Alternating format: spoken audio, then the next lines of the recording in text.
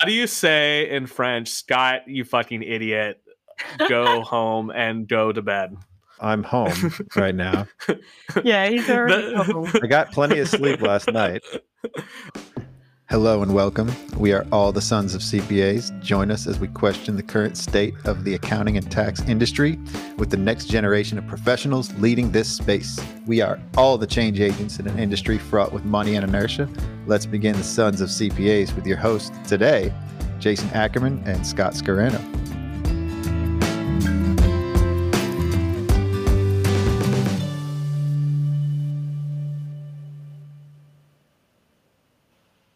And special guest, Marie Phillips. That is Hi. right. I said your name right.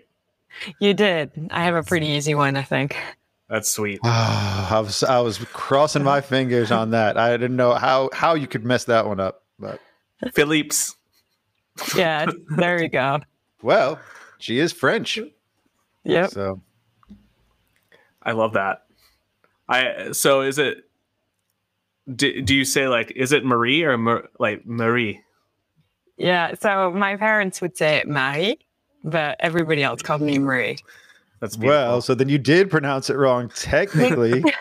My No. wife's name is Yvonne, Oh, yeah. which is French, and no one, literally every time she goes to Starbucks, it's either Ivan, Yvonne, Yvonne. Like no one does it right. So Usually when I go to Starbucks, people spell my first name Murray.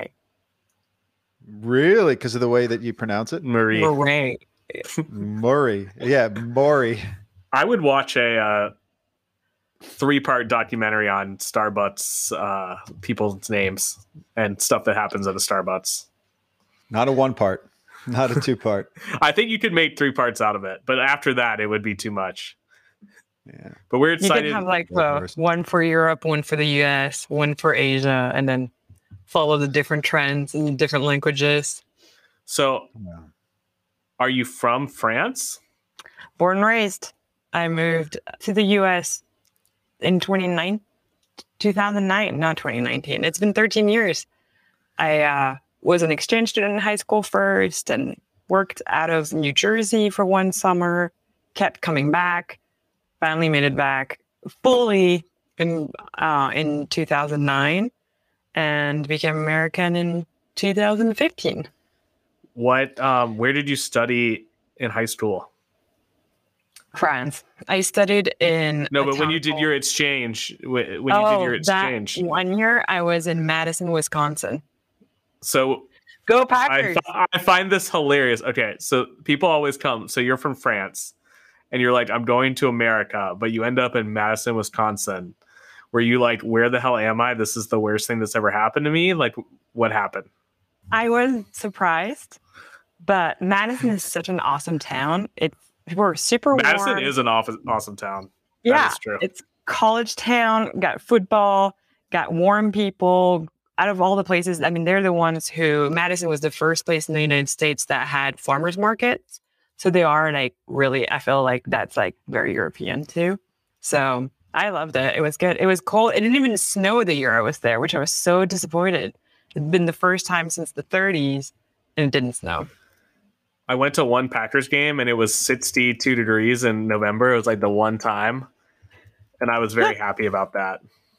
Yeah, better than the last game they just had where it was 10 degrees, feeling like Yeah, zero. no, thank you. No, thank you. Yep. It is too damn cold here. So, And it's, yeah. We get teased. We had 70s last week. And I'm just kind of bringing it in. But tell us where you are currently, Mary. I'm in Venice Beach, California. I live on an island in the middle of Los Angeles. I live on the Venice canals and I have water on all 4 sides of my block and I have to drive over a bridge to get to my block and it's heaven. oh my God, I love It is. Southern California. I tell my wife every day, like, we're going to move there. If it wasn't for the 13% tax rate, we would be there. Yeah, that is a big price tag to have to be ready to pay for that. You pay for the sunshine. We just had a hangout in Santa Barbara where I got to hang out with Scott in person. And everybody who was coming from the cold weather said that. They were like, it's really, really nice here, but there's a price tag, real estate and income tax. Well, sometimes, I mean, honestly, you pay for your surroundings, right? And you pay for your situation, and oof, like I would pay for it. I mean, honestly, that's why people do move there, and they put up with that, and that's why they're able to do that. It's like you raise prices, and still people are not going to leave. You can only raise it to a certain point. Yep. I mean, it is really nice. And for our firm too, at first I hired employees in California, and now I realize really quickly, 6 months in or less, we stopped hiring in California. Now we hire all over the US. We have 12 employees all over, and we only have one in California. Marie, the way that you have grown and run your firm is very impressive. Give us a little bit of hard numbers, actually. Why don't we just dive in? Let's go to hard numbers, baby. Get to the hard numbers.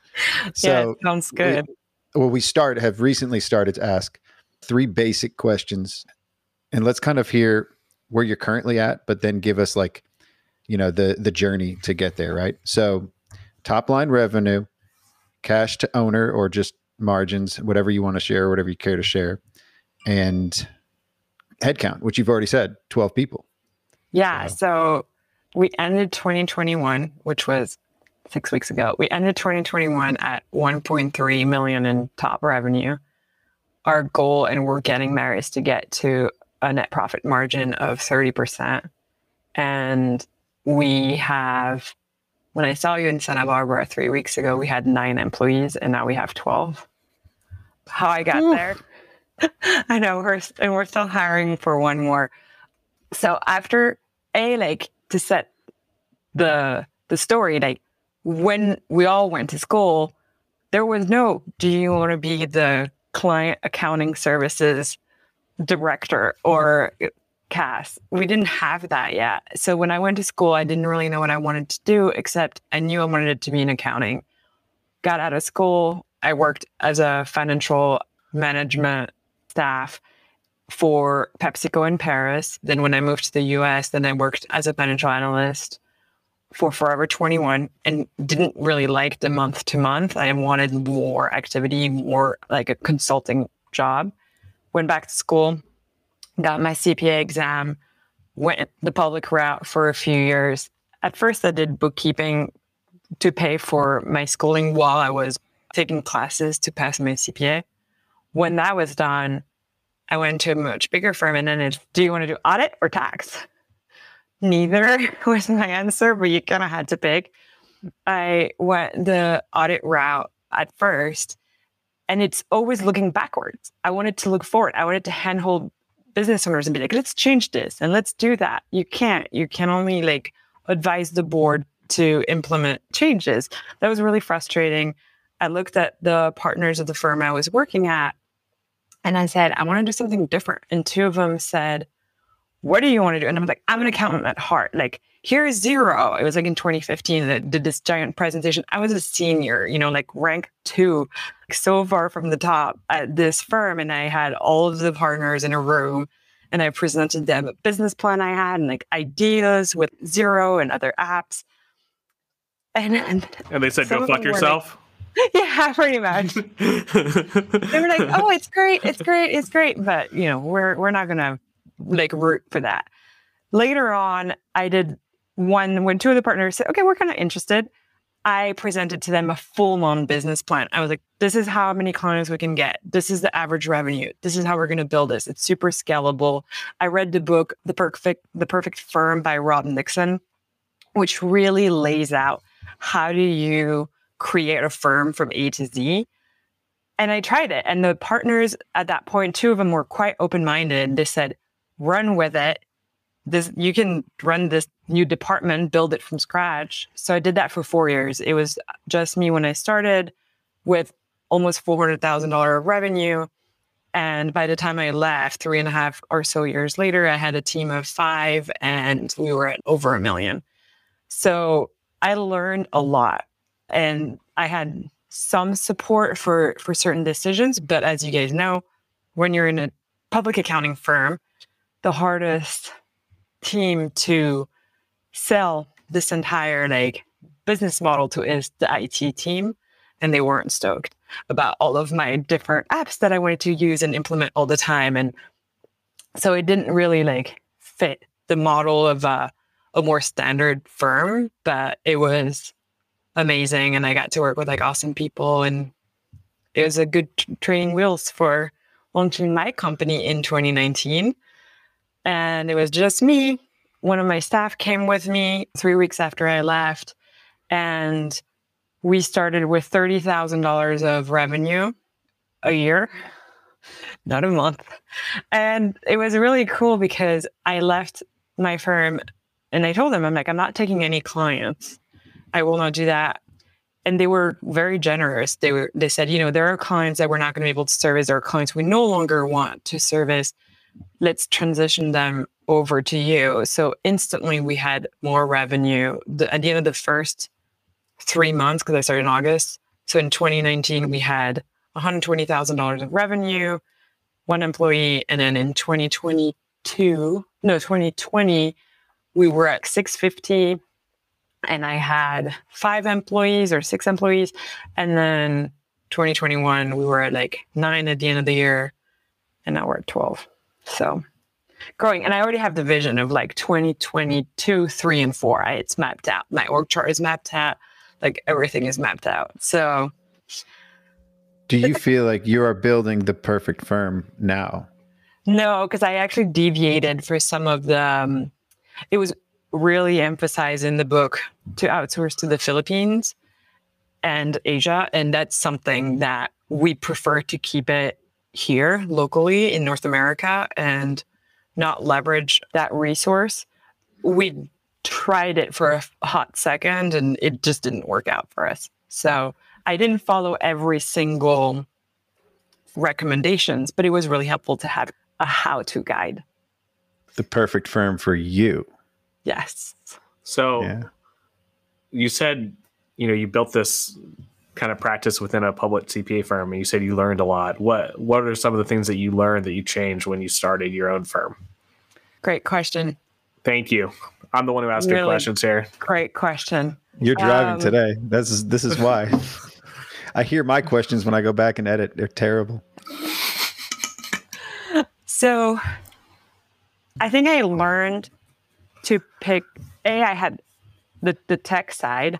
It takes a lot of time when you're starting in the cloud accounting world to figure out which apps work best for you. Which bill pay system are you going to use? Which practice management system are you going to use? Starting a firm with like, okay, I know I want Bill.com and I want Practice Ignition and I want Xero and I want etc. That makes it so much easier. So A, the app stack was kind of already set up. B, I also had learned how to hire people, how to evaluate performance, how to manage tough clients and create proposals. What I think I changed was the pricing model. Instead of being, I can't say fixed fee, but kind of like, instead of saying, this is my hourly rate, and I'm going to multiply that by the number of estimated hours, we switched it around to value pricing. We made a lot of mistakes up front. That was like, you know, you learn. And I think that was one of the biggest changes. I also picked the wrong practice management system for us initially. I picked Monday.com, but it didn't help us scale fast enough. Like the system just couldn't handle the volume for us. So then we moved to Teamwork, and that was like really a good move. So I think standardizing processes and value pricing were two of the things we did very differently that made a big difference. Do you have a niche market that you go after? Somewhat. I think it's funny because like a lot of people are like, how do I pick my niche? And I feel like, well, it picks you in a lot of ways. It's like the Harry Potter sorting hat. Yes. It is. Except I wish that. Yeah. I wish that it had like told me right away on day one instead of having to figure it out. So we do a lot of CPG, and that's consumer products goods. We do a lot of like e-commerce, and it happens that within e-commerce and CPG, we have 60 or 70% of our clients are in the food industry, food manufacturing. So that kind of became its own niche. And then we work a lot with service firms. And I know that's like, well, everybody does, right? But where we are really good at is if they have complex P&L reporting, expenses they need to bill back to customers, custom reporting, and they have to be, for us, the right fit. It is someone who can come in and say, here are the ropes, go and do it. Like, I don't need to micromanage or like oversee you. A client that will be techie and look at what we offer and see the value in it. I love that. So let's talk about, you said you've learned how to hire.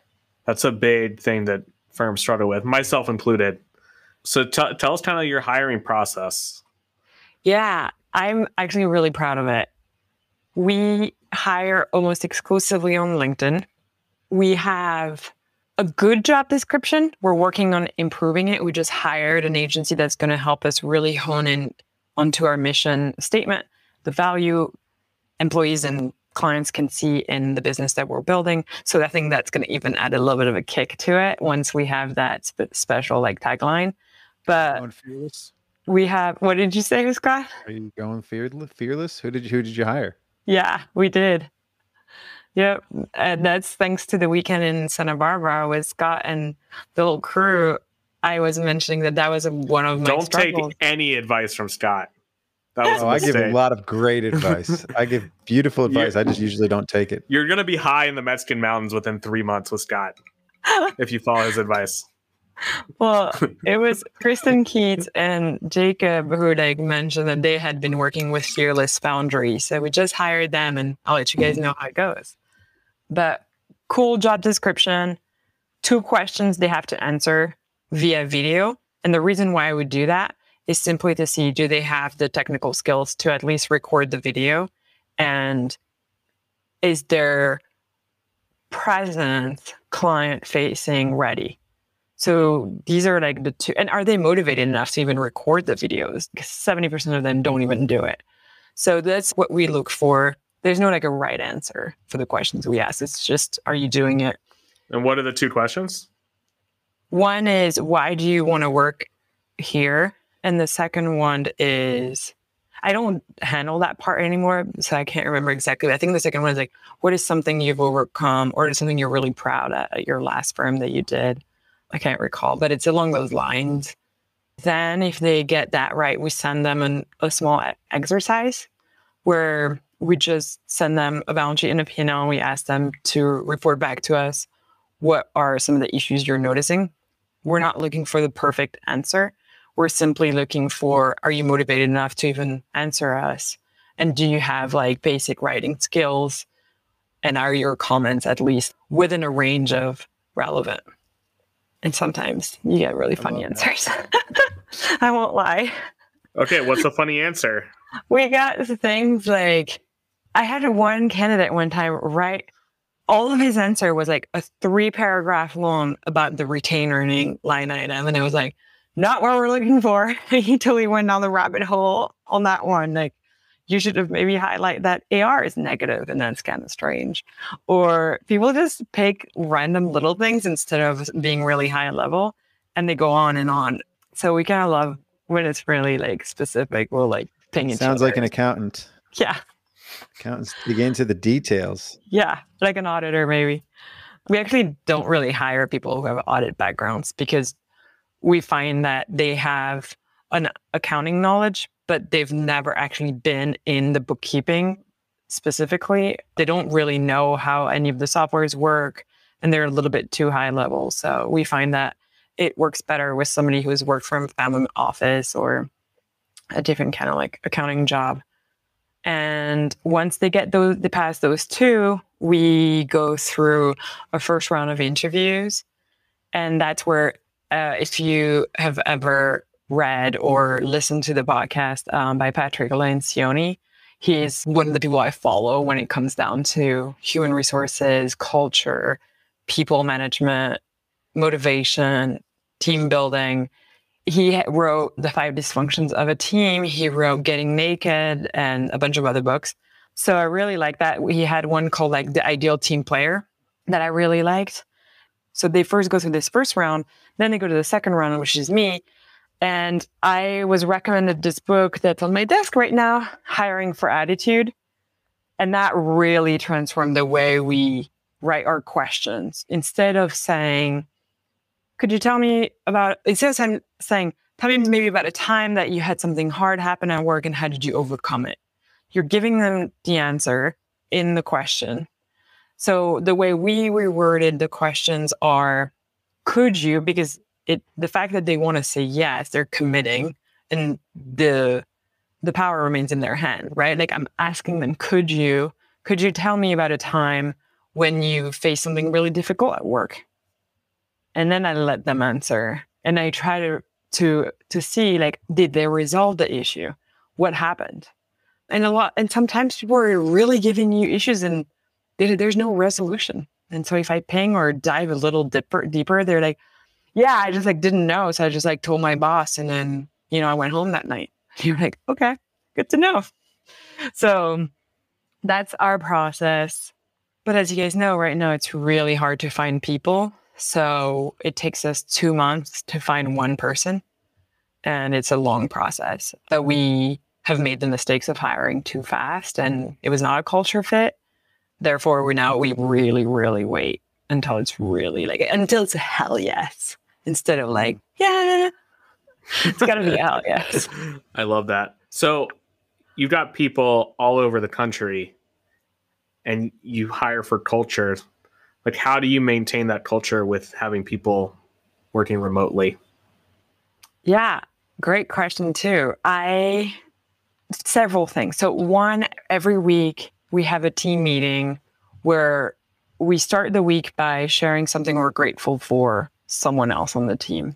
So there's like this, it's almost like a thanking each other for what we do as a team, and everybody starting the week empowered by something positive.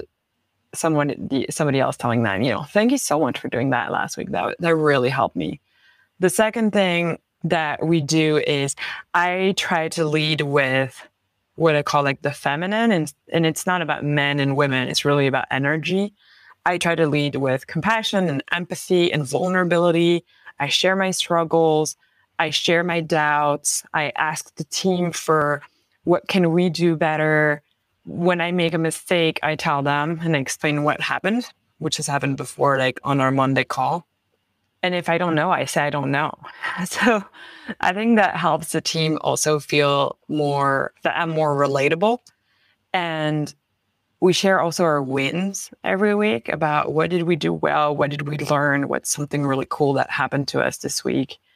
We love Slack, and we use you can buy this add-on called Tacos, where every time somebody does something that really represents our values or went above and beyond, presented an email or a document that was extremely well written, we hand them a taco, and they're those little like taco emojis, and they get added up and tracked in Slack. And once we hit 300 tacos as a team, we have a Taco Tuesday night, like hang out together, and there's different rewards.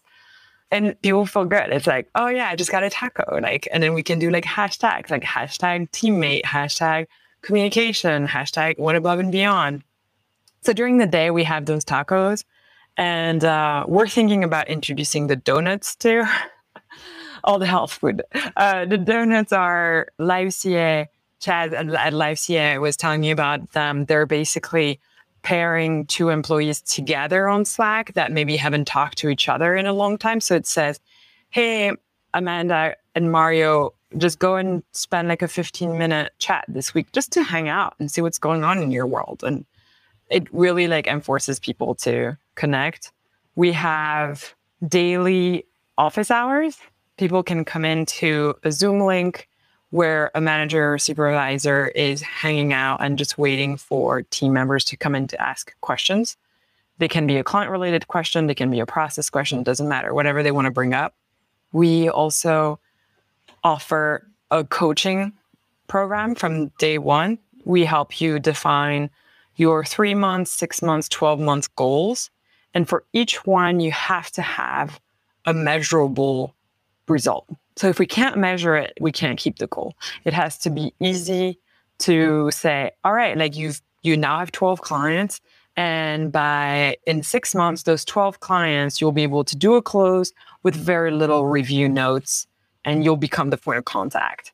Or, you want to learn how to oversee one staff between now and next year, or whatever it is. Like, we write down all the goals, we define how we're going to measure them, and we meet with them. I meet with my management team every 2 weeks on theirs. The managers and supervisors meet with the juniors and seniors more like every 3 to 4 weeks. And we don't have an annual review process. Everything is based on this recurring, ongoing coaching program. We have scorecards. So at each level of the hierarchy, you have a scorecard where you can rank yourself against all of the ideal, like it's kind of like communication, client management, work, technology. How are you ranking on between 9 to 10 on each line item? And then the managers also rank you, and then you kind of compare, like, where is there a discrepancy, and then how can we train you to get to a 10? And once you're close to 9 or 10 on everything, you're ready for promotions.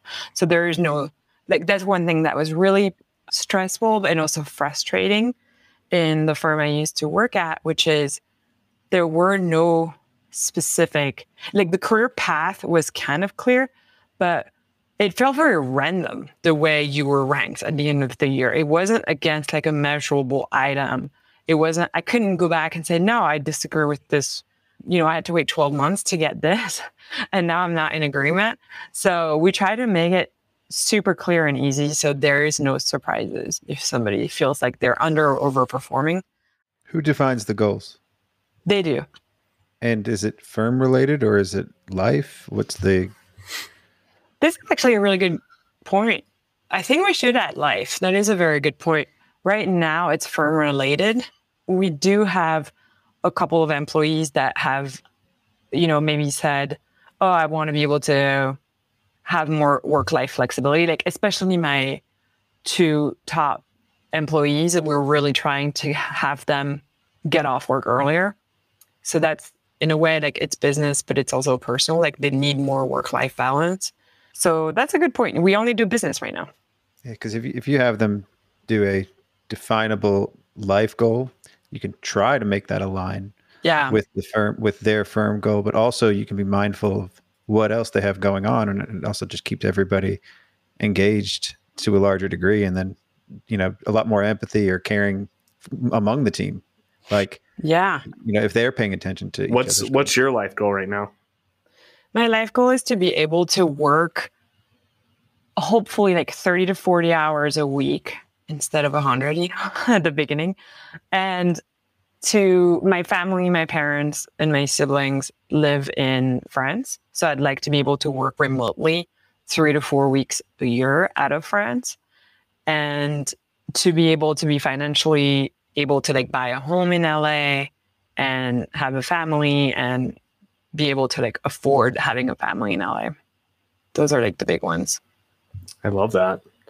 So actually, go ahead. Yeah, I'm working too with like Ryan Lazanis from Future Firm, and then he has a program where he really helped me identify. The first thing he asks each founder is, what are your personal goals?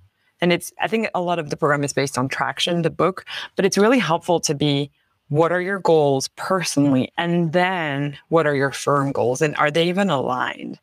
And that was a big aha moment for me to be like, oh, okay, like this is what I need.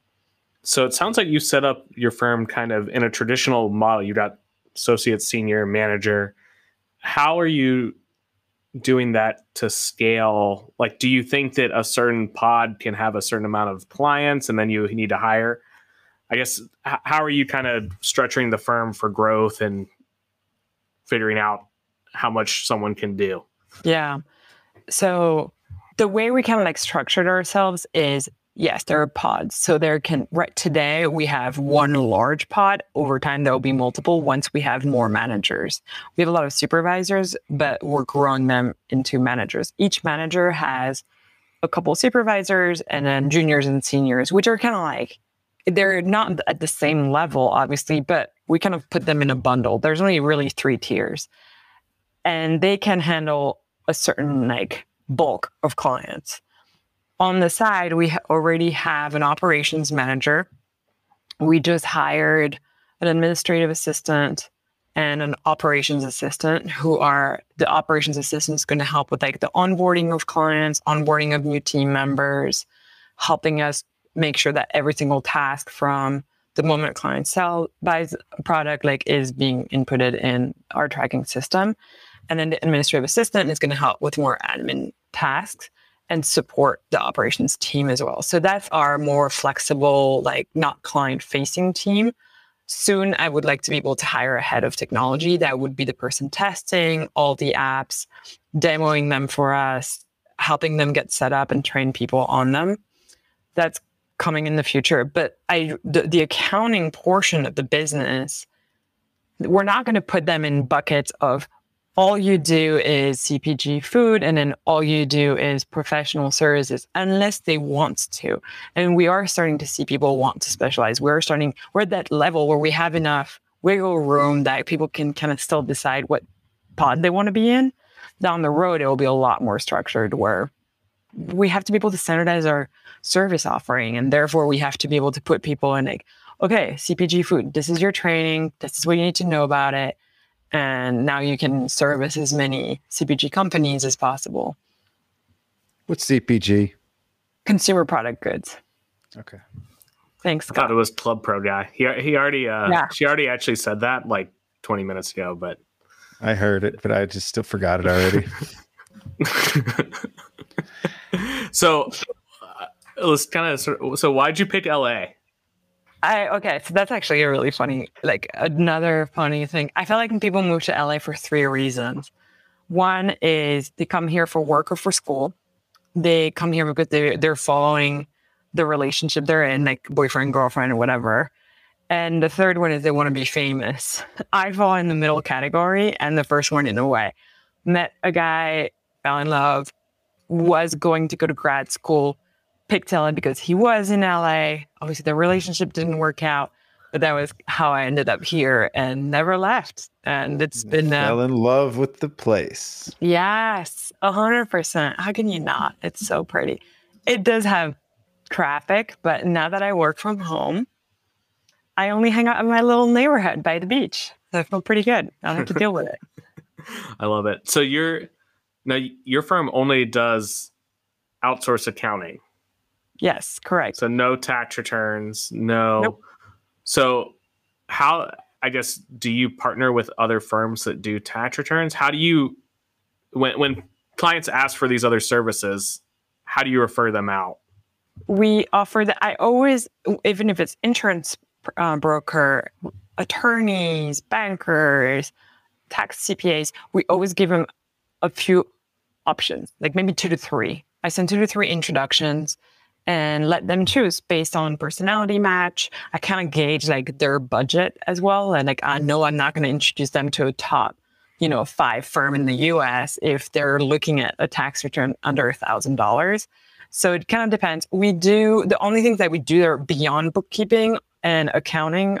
We do a little bit of virtual CFO work, but we prefer partnering with other virtual CFOs. It's super fun. They love having us because the books are super clean, and they are doing more of like the hourly heavy work that they can't really like virtual CFO means I have to do it. So we try not to sell too much of that right now. We do have virtual controller level services that are easier to offer. And we help a lot with sales tax returns, and we refer everything out. So every other work is referred out to, I think we have 4 or 5 CPAs that we really like and work really well with. And based on the personality of the client, we can handpick who we need to introduce them to.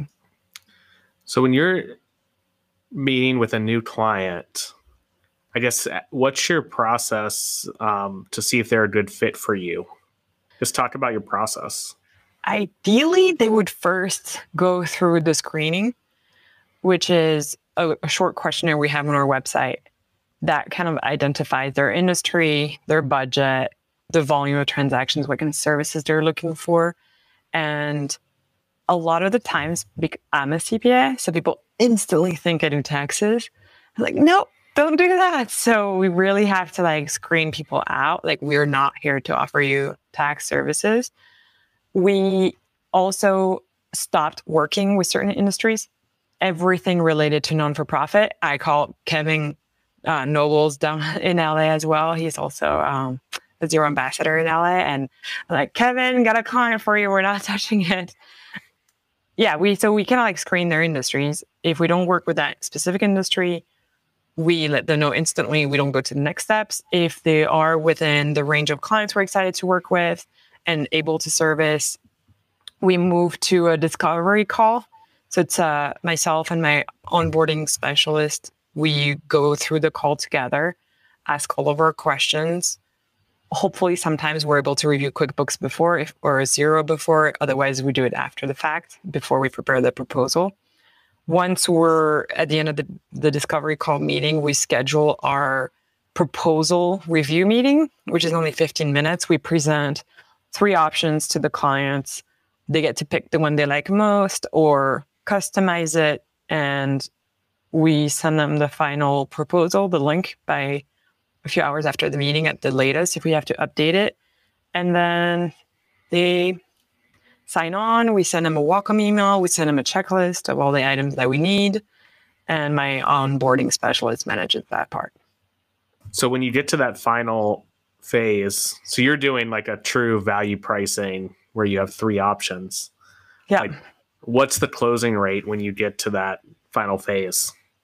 It really ranges. So the way I think about it is, today, the base currency is a pilot or a bench.co who offshore all the work. So you're kind of thinking like a $300 to $500 is what you can get through them. We start our fees at minimum $500 to $1,000, depending on, I'll do $500 if like we have so many entities and they're all part of the same, overall client. We'll start at $1,000 if it's bookkeeping, reporting, review work, like meaning like we don't have any clients to whom we just shoot the balance sheet and P&L to. We analyze everything. We always give key takeaways at the end of each month to each client. And we also try to think of the fact that we're here to do more than just bookkeeping. If you need us just for bookkeeping, we're not going to be the right match. So most of our offering starts at $1,000 and it goes up from there with, do you need payroll? Do you need us to handle all your bill pay? Do we need to invoice your customers and track every single receipt and identify what customer it's for and add net markups and make sure that gets billed back with the monthly retainer to each customer, et cetera. So we manage AR and call your past due customers. So the range is pretty wide, and our average client fee per month, like our average recurring, would be, ideally we're trying to get to $1,500, but we're closer to $1,000, $1,100 right now. So you said you're only doing bookkeeping, but you're doing a wide range within that bookkeeping, from AR to AP and all this stuff. I guess how do you handle, so you start with a client and they're like, I want you to do bookkeeping and do my reports and give my KPIs and stuff, and then they move to something else that they want? We continuously, I think one of the things that we do, I think, pretty well is our discovery call. We ask a lot. We don't ask them, what do you need? Instead, we really go through all the different accounting areas, AR, AP, payroll, and we really ask several questions to figure out, what are your actual needs? What do you need? And when we prepare the final proposal with the 3 tiers, we kind of show them this is the bare minimum. This is everything once you can maybe afford that level. And this is, I think, where we're going to be in the middle. And we really try to show them, what do you actually need? And a lot of clients are like, you know what, this takes me 7 hours. I'm ready to pay for that now. Let's just get it over with. So now I can focus on sales. I can focus on developing my business. So by showing them what the whole widespread, and helps them define their final proposal. Rarely do we prepare a 3-tier proposal and they're like, this option is the final one. Usually we customize it until it answers their needs. As they grow, they start to need more services. For example, we have some clients that are selling a product and they're only selling it through Shopify. So it's easy, right? Like our sales, we also do all the sales tax returns and Nexus tracking. So the sales tax return is super straightforward. We just dump the data from Shopify and then we can file it with Avalara. And it gets more complicated once they start to have wholesalers. At that point, we have to make sure that when like they're selling on Amazon or some place like that. Yeah. So then we just help them. We're like, hey guys, like this is what we can do for you. Like in the food industry, it's a nightmare when you start to have to deal with like deductions. So if you sell like yogurt and you sell it to Whole Foods, they're going to come back and they're not going to pay you $1,000 for your yogurt invoice. They're going to pay you $700 because they're going to deduct chargebacks and discounts and promotions and coupons and all that kind of good stuff. So we have to itemize that for every single client. We're now starting to like try to find partnerships with other firms that specialize in only doing this piece, but it is something they need from us to be able to manage even an external resource. So as the moment we hear the word UNFI and KeHE as like a potential wholesaler, we jump onto a big conversation about, do you need an EDI invoicing system, which is like an electronic way to invoice those really large wholesalers? Do you need deductions management? And yeah, so as they grow, we constantly have those conversations about, you're at this stage, you should watch out for the following step. So when is a client too big for you? Because we only work on QuickBooks and Xero, usually when they're on NetSuite or a much larger ERP system, we refer it out. We had a client that started with 2 employees. Within 18 months, they had gone through a Series A and a Series B and had fundraised $60 million. So they went from like 2 employees to 100 employees. We knew right away when we saw the first Series A happen. I sat down with the CEO and I was like, you need to hire somebody. You're going to have to fire us. Like, that's your goal. You're going to have to figure out how to fire us quickly. And I was like, hire someone, we'll work with them. And it took like a year to do the whole transition. But we just saw it. And at that point, I was like, we're not going to be able to onboard and manage and do HR for 100 employees. You need an HR director. You need an internal accountant because the contracts were really complex. So we were able to like still do some of the reporting for them and the high level like accounting, but they needed somebody in-house to handle all the details. So it's really like when they get, it's not a dollar amount. I used to think we can't serve as a client if they're like 20 million and over. No, that's actually like, it depends on, like a SaaS client is a lot different than a consumer product goods client. So we kind of take it one client at a time and guide them through that. And we're very open about it. Like we always tell them, like, we know you're going to have to let us go at some point. You're going through your Series A and Bs. Let's sit down. Let's talk about it. Where's your head at right now? Like, okay, so if a year from now you want to hire a CFO, you might want to start by hiring an accountant and then a senior accountant, and we can oversee them as you transition into the CFO, or you hire a CFO today and we'll be your staff accountants.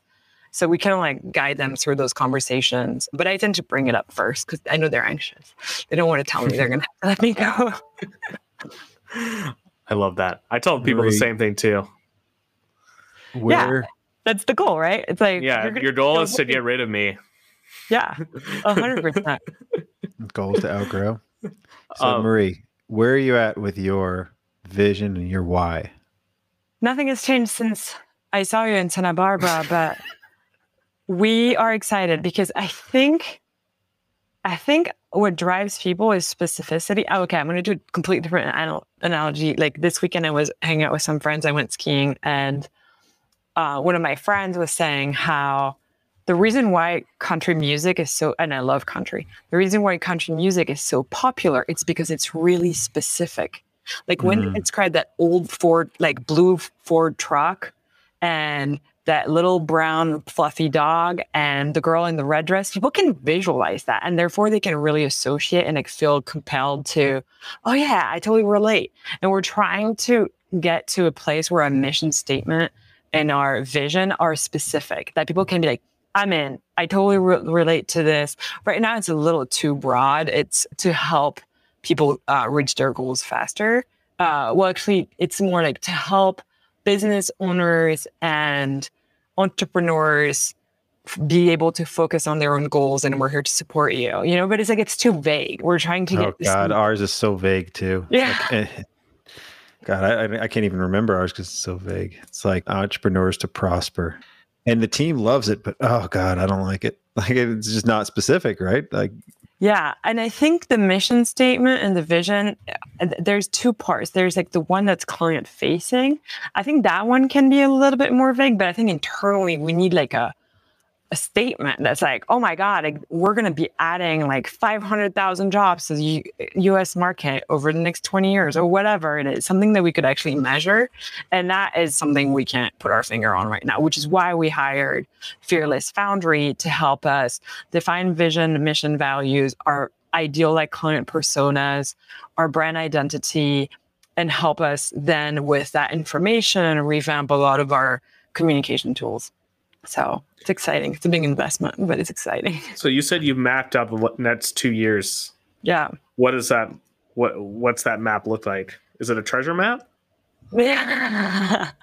You know, they said like, I can make my own plans, but you never know what's going to happen. So it's kind of like there's a country song, Jesus Take the Wheel.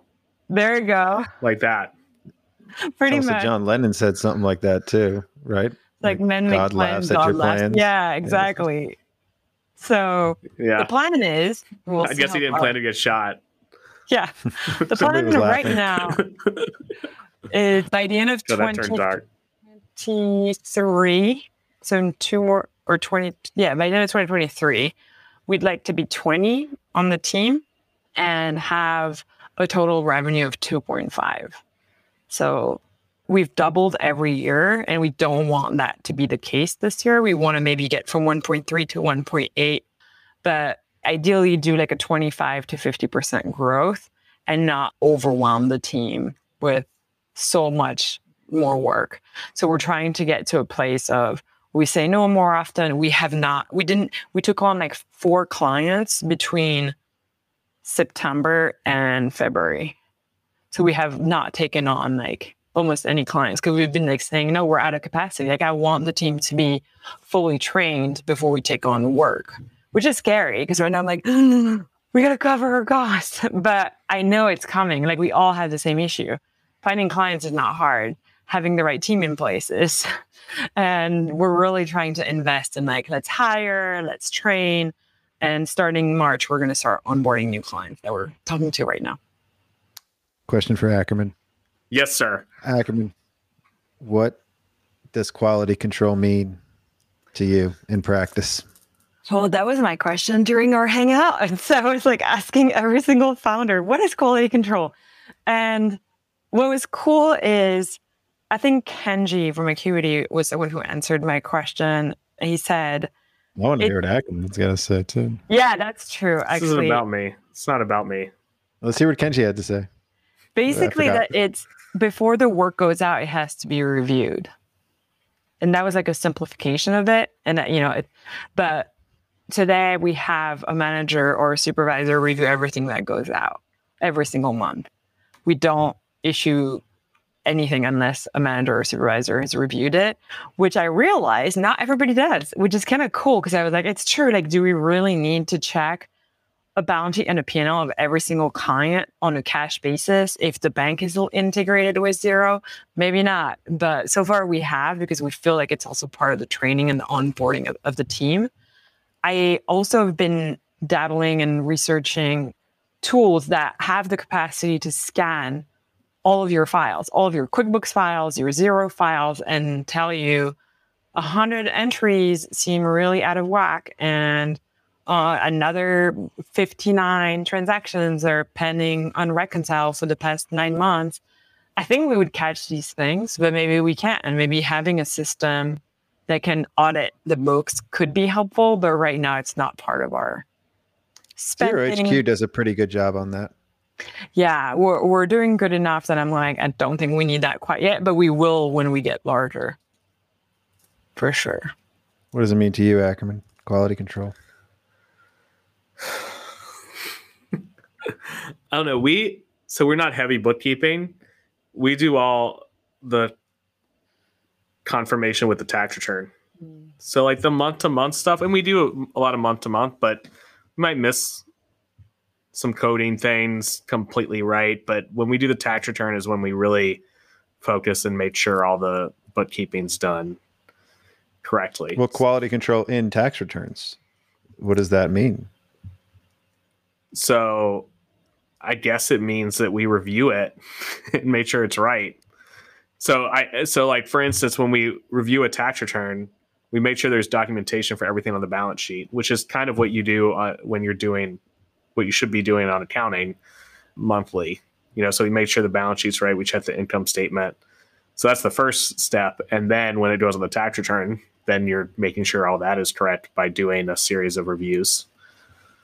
Yeah, I totally agree with that balance sheet work papers, basically. I think the audit background was really helpful for that. And we've just actually, Kat, my manager, completely revamped our workbook, like our work papers. And it's really helpful because not only do you know your balance sheet is right, but I think it really helps the juniors and seniors to understand how do you get to this number? Does this number tie to QuickBooks or Xero? Why are you off? And it's almost like a self-review for them.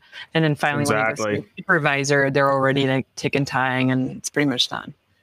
Yeah, I mean, when you first start, like, and clients too, they focus on the income statement, but the income statement's like completely worthless unless the balance sheet's right, obviously. Yep. So it's like teaching and that's what I tell all of our young people is that. And then also, the first thing if a client, we have a lot of clients that do their own books throughout the year, and we review it normally once a year sometimes. And it's just a complete mess because they don't ever look at the balance sheet. 100%. I always say the same thing. I'm like, if your balance sheet is right, everything else is either income or an expense. And an expense is just it's just coded, Ron. Yeah, exactly. Yeah, it's like, we're on the same page. I know. I love it. And it takes so much more time and effort, right? I'm like, yeah, I want you guys to download every single bank statement. I need a screenshot. I need it to tie to the balance. And it takes time. But that peace of mind of the quality products that goes out, super worth it. Yeah, and that's something you got to charge your client for. Like, you have to tell them, hey, we're doing this quality review to make sure everything's correct. And that's something that a lot of firms don't do. And not just the bookkeeping, but the tax return side too. Like you have a senior or an associate prepare the tax return, you look at it, and like you could obviously tell nobody above that looked at it. Yeah. It's the first thing I do is because when I was building the CAS department at my old firm, I was part of the tax department, and we're really good at connected accounting at like creating what we call the tax packet. So at the end of the month, at the end of the year, we do balance sheet, P&L, general ledger, trial balance in Excel. We send it to the tax team with all the support document we know they want, all the bank recs, bank statements, 941s for payroll, W-3s, etc. So we send everything into a neatly packaged gift. I love that. Yeah. So the tax firms must love you, and they like. Oh yeah, they do, because they don't. I refer word to you all the time. I love like a good. There's nothing better than a good bookkeeping firm. Yeah, there's and nothing better. Retained earnings, and there's also nothing worse than a bad bookkeeping firm. I know. It's like, why is retained earnings out by $100,000? It's like you're paying this bookkeeper, and they like literally can't balance a balance sheet. Like that's not ideal. Or they keep changing prior data. I had someone who like emailed me. They're like, I'm working with this QuickBooks advisor, and I was like, okay. And then I looked at the balance sheet, and like cash was negative $200,000, and I'm like, I have a lot of concerns here. You're like, what did you do with the money? And he's like, why is she so good? I'm like, well, look at this balance sheet. So yeah, 100%. My number one pet peeve is retained earning changing. So I'm always like, lock the books at the end of each single month. Everything gets locked. And we always ask the tax CPAs, like, can you send us over all of your AGEs and your workbooks and your trial balance, because we're going to tie it back to it. See, you would like us, because we go into the QuickBooks and do it ourselves and then lock the balance when we do the tax return. Awesome. Oh, that's great. Well, maybe we need to talk offline about what kind of industries you work with, because that might be a really good partnership here. Look, we just made money. I'm like, my firm, I've kind of made the decision, like, we're not going to do heavy bookkeeping. If it gets, we'll do like very light booking, like year-end reconciliations. Is a relatively new decision that he's made. And well, we've never, if we've gotten to a point with a client where they need the stuff that you offer, AR, AP, payroll, right? That's all outsourced.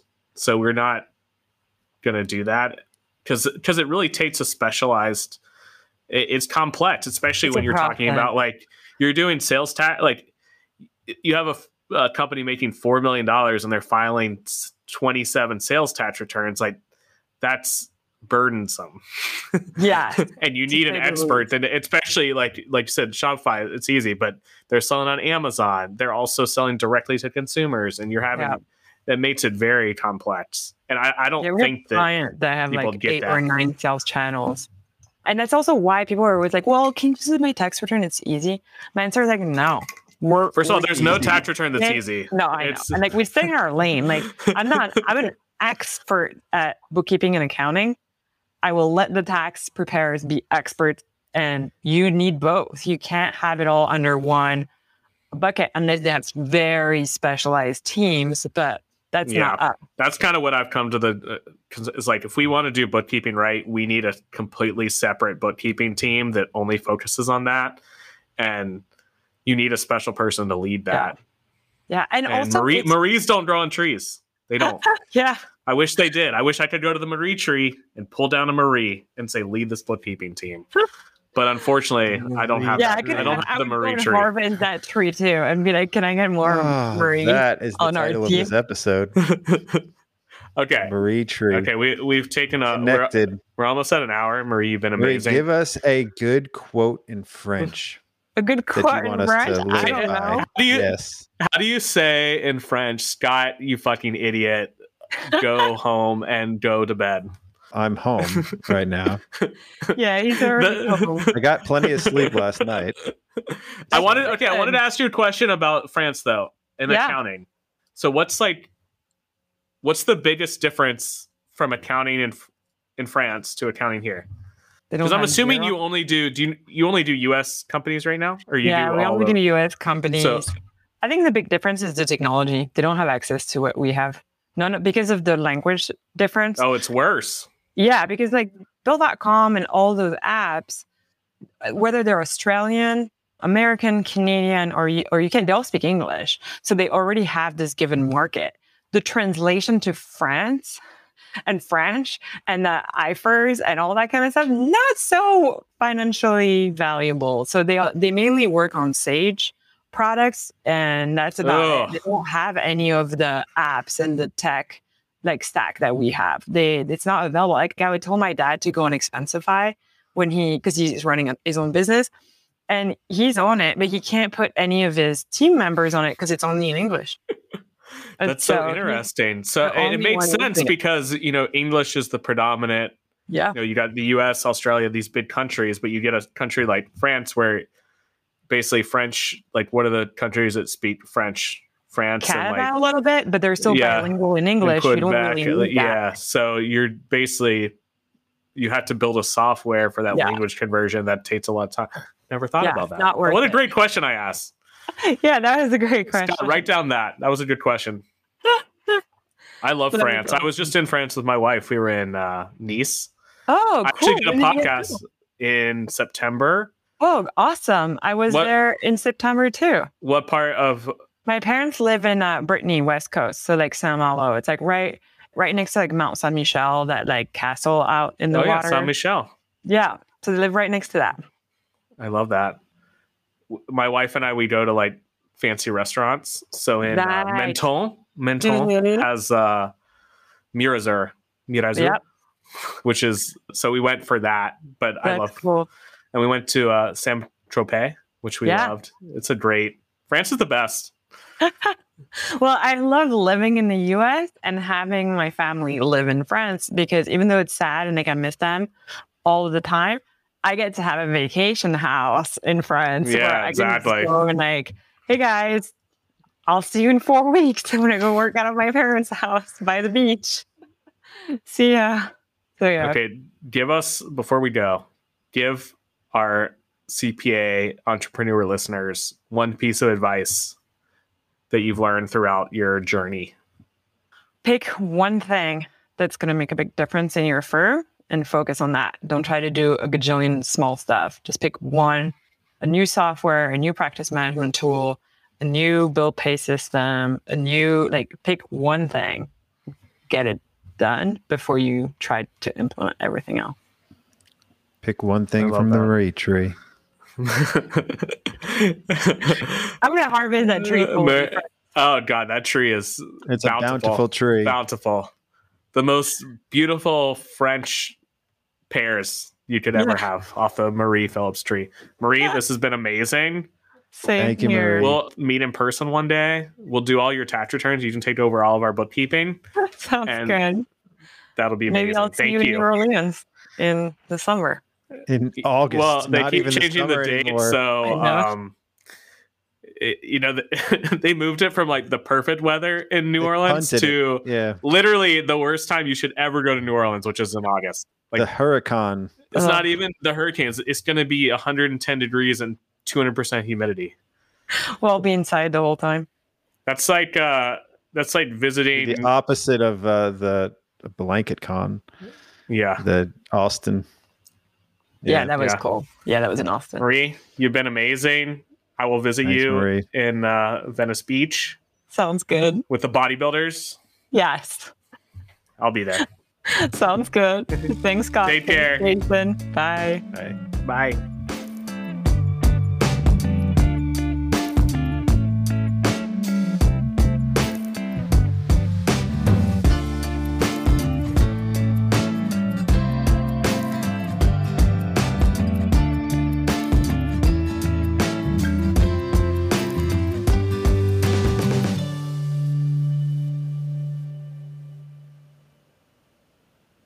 Wow, what a great episode. And wouldn't it be great if you could earn CPE credit for that? Now you can. Visit earmarkcpe.com to sign up for free and earn free CPE credit for listening to this show. That's earmarkcpe.com.